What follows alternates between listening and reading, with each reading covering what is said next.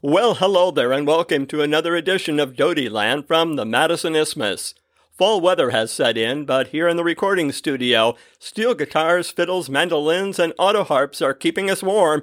This is a special tribute to classic country music coming up on Dotyland. This is Dotyland. Conversations from the Madison Isthmus. Here is Gregory Humphrey.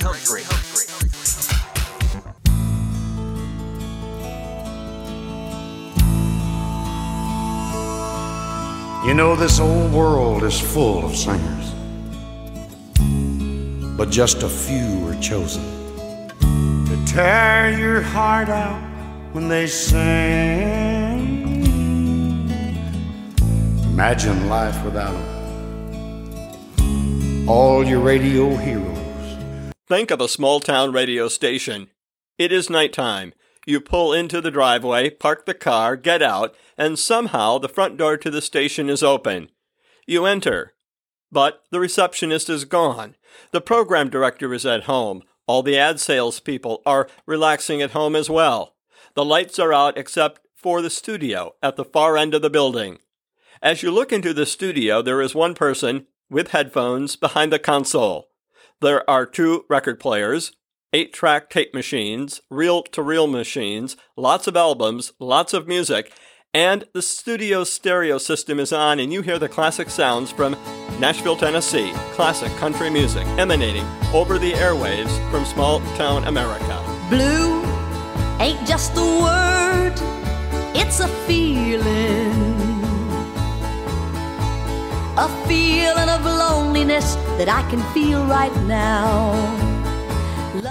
Welcome to this program, and we're going to be looking back at country music across the country from radio stations, also my time at WDOR playing records, including country music, and also I will be taking you back to some of the wonderful concerts with the greats in country music that I have attended. So if you enjoy a country fiddle and a steel guitar, get ready for some fun, and away we go.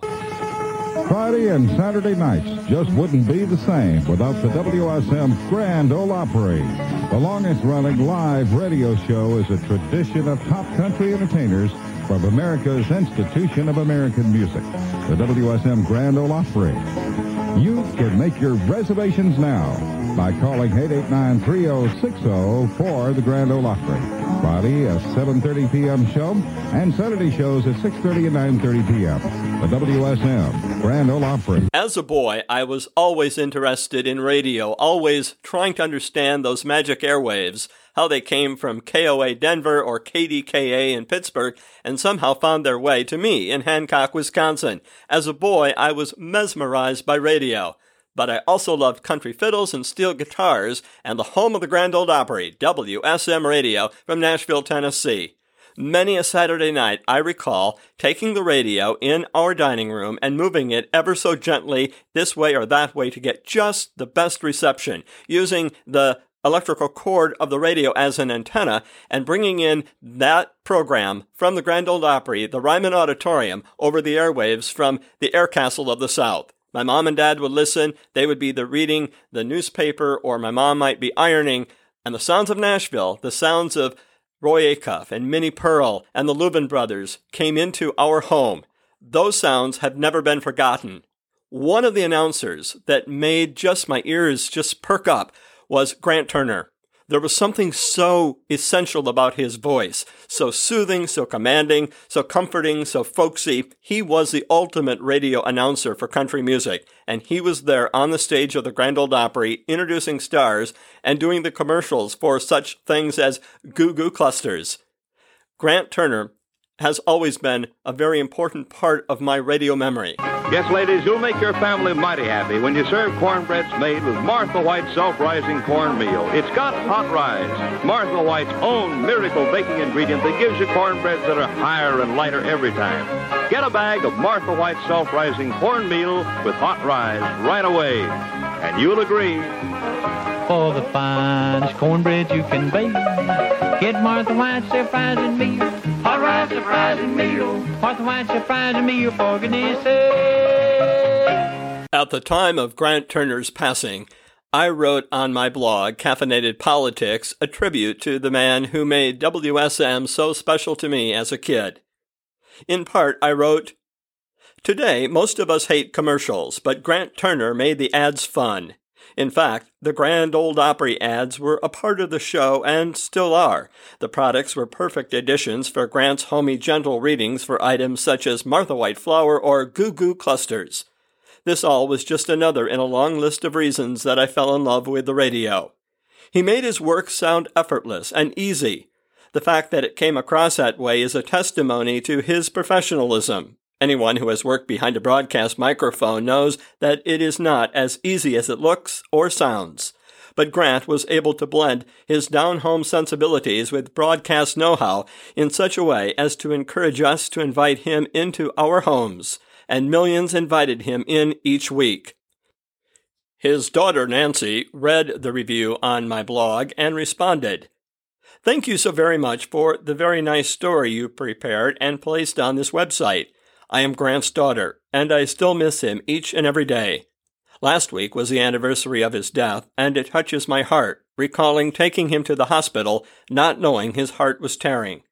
My own mother died 50 days later. That comment made a great deal of impression upon me, as did the news when it came to my attention that the Tennessee Radio Hall of Fame website posted my blog entry as part of their tribute when they inducted Grant Turner into their Radio Hall of Fame.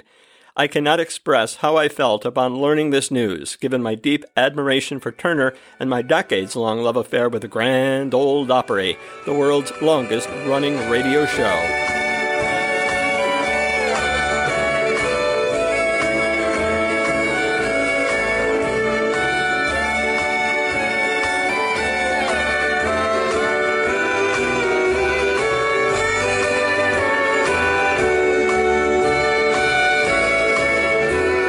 One of the first big country music shows I ever attended was in Wisconsin Dells. A friend and I attended, and it was about a 90-minute show. It was utterly fantastic. After the show was over, the star came center stage, sat in a chair, and people could come up and either get an album autographed or take a picture. I did not have a camera, I had nothing to sign, but I did have a brand new wallet. The coal miner's daughter took the wallet, signed it, I shook her hand, and it was a remarkable memory of Loretta Lynn. There stands the glass, fill it up to the brim. You're my troubles broken. It's my first one today. I have had the opportunity to see some of the powerful and determined women of country music on stage. One of the most remarkable and unassuming was Kitty Wells. Picture your grandmother, if she could sing and play the guitar, and if you can picture that, you have met Kitty Wells. Just somebody who was so real, so in the moment, and just so genuine. You could talk to her and she would be just as if she had known you her whole life or would sit down across the table and have dinner with you. A remarkable woman. And then there was Dolly Parton. James's first big concert was at the Dane County Coliseum to see Dolly. The stage lights go out, a large staircase is center stage, and down in a sequined white dress, Dolly walks in high heels. She gives a very, very powerful performance. Two parts of the show stand out. At one point in the performance, she sits on a chair, center stage, and she picks up the auto harp. Without any other instrumentation, just her voice and that instrument, she sings Coat of Many Colors. The entire audience is quiet. That poignant song, the auto harp, her voice, it was a magical moment, one that stands out from that concert. The other part of the concert that stands out is when an audience member yells out, "I love you, Dolly!" And she says, "Well, I love you too, but I told you to stay in the truck." Earlier in this podcast, you heard the strong voice of Connie Smith. I saw her in concert with Jack Green. Connie Smith remains one of those strident voices and just so sweet and so strong, and I so much appreciate what she has done for country music. The other voice that is among my favorite, Tammy Wynette. I saw one of her last shows that she performed in Wisconsin. She was thin, frail, clearly sick, but when she stepped on stage, her voice was as it was always known. Strong, vibrant, she had a sense of humor. I think she enjoyed that escapism that she was able to have on stage, though she felt probably quite poorly off stage. That performance was simply one of the best, and as I say, there was not another time that she was to return to the state. I did have tickets for a return show, one that she did not ever have the ability to fulfill because she passed away. When it comes to one CD that every serious country music fan should have, it is the one where the combined voices of Dolly, Tammy, and Loretta all make some classic country music sounds. There is nothing quite as beautiful as when these three ladies perform. Please help me, I'm falling in love with you. Close the door to temptation. Don't let me walk through. One of my prized possessions is my guitar, a guitar that has been signed by many country legend stars. The first one who put their autograph on the guitar was none other than George Jones. On his tour bus, the doors open, the electric steps slide down, and there he is, signing my guitar. It was a moment I will never forget. It also kind of took me aback because I always imagined George Jones to be this big, tall man. In reality, he's just about medium size and looks a lot like probably you and me. That's a good lesson to remember when we hear these greats on the radio. They do put their pants on one leg at a time, just like you and me. Also signing the guitar, Gene Shepard, one of those essential voices of country music. Bobby Osborne from Rocky Top fame. Little Jimmy Dickens, or as he would say, "Hi, I'm Little Jimmy Dickens," or Willie Nelson after taxes. Charlie Louvin signed my guitar outside of a venue that he was going to perform at, and we talked about Elvis Presley and how Charlie and Elvis performed on the Louisiana Hayride. Charlie remembered Elvis as a young, skinny kid with a lot of energy. Charlie also used my pen to sign not only my guitar, but then asked if he could borrow it to sign other people's records and other memorabilia that they had brought. So I accompanied Charlie with my pen, not so much that I was worried about the pen, but it was just a great way to be closer to this country music legend star for a few more minutes. And then there was Bill Anderson. Bill Anderson is the performer that I have seen on stage more than any other country music star. I have a long-time relationship with Bill Anderson, as he was and remains a favorite of mine. When I was a boy, I would stand on the picnic table, the garden hose would be my microphone, and I would do concerts impersonating Whisper and Bill Anderson. Many, many, many years later, my aunt, who lived across the road, Evelyn Beggs, would remind me of those shows, and I was partly embarrassed and partly thrilled that at least some part of my childhood that I so fondly recall was also remembered by somebody else.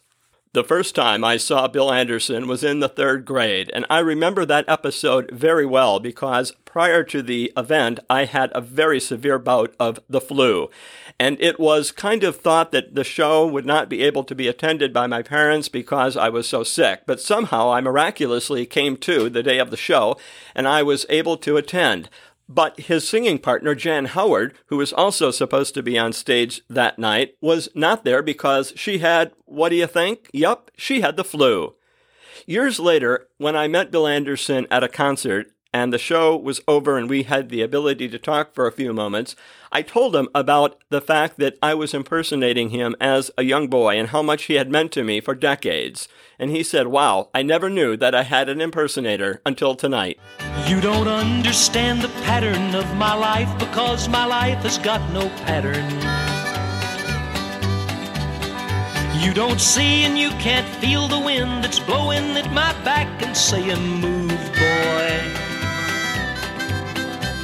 You think this burning fever in my heart is just a folly, and I'm throwing away my happiness by leaving you. Over the years of playing the record player as a child at my home in Hancock, Wisconsin, or playing them for the listeners on the radio station in Sturgeon Bay over the airwaves of WDOR, I never thought I would meet some of the legends, such as Porter Wagoner. When Porter passed away, I wrote the following on my blog.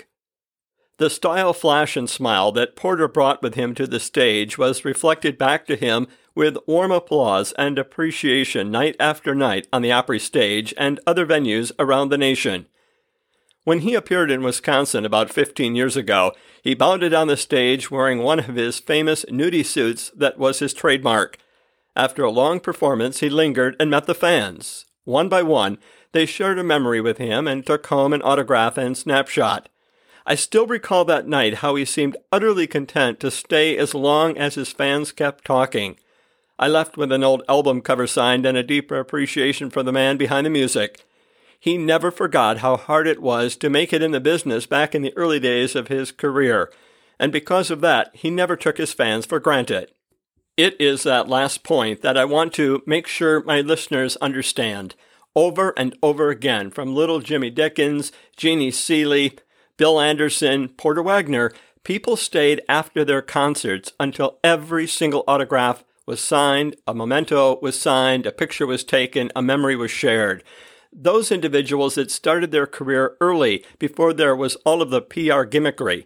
The singers and musicians would get in a car, they'd travel to a grocery store parking lot, they'd perform, and at the end of a 20 or 30-minute show, they would go to the back of their vehicle and sell their own 45 RPMs to the folks that were there to listen. And then they'd get in the vehicle and go further down the road. Or they would have these 15-minute radio segments early in the morning on some radio stations in Texas or Oklahoma or Missouri. That style of presenting themselves to the public and the appreciation that the public had for those performers lasted for decades. And so it was not unusual to find a performer that had been on the road for 40 years or 50 years still appearing after the show was over to greet each and every member of the audience who wanted to have a personal memento of time spent with that performer. Nobody left without a personal memento if they so desired it from these shows, and that is what strikes me about these classic country entertainers. They just don't make them like that anymore. This is WSM Nashville, Tennessee, presenting the Grand Ole Opry. Let her go, boys. The old clock hands are moving so soon, it's time to go. We got time for one more song before we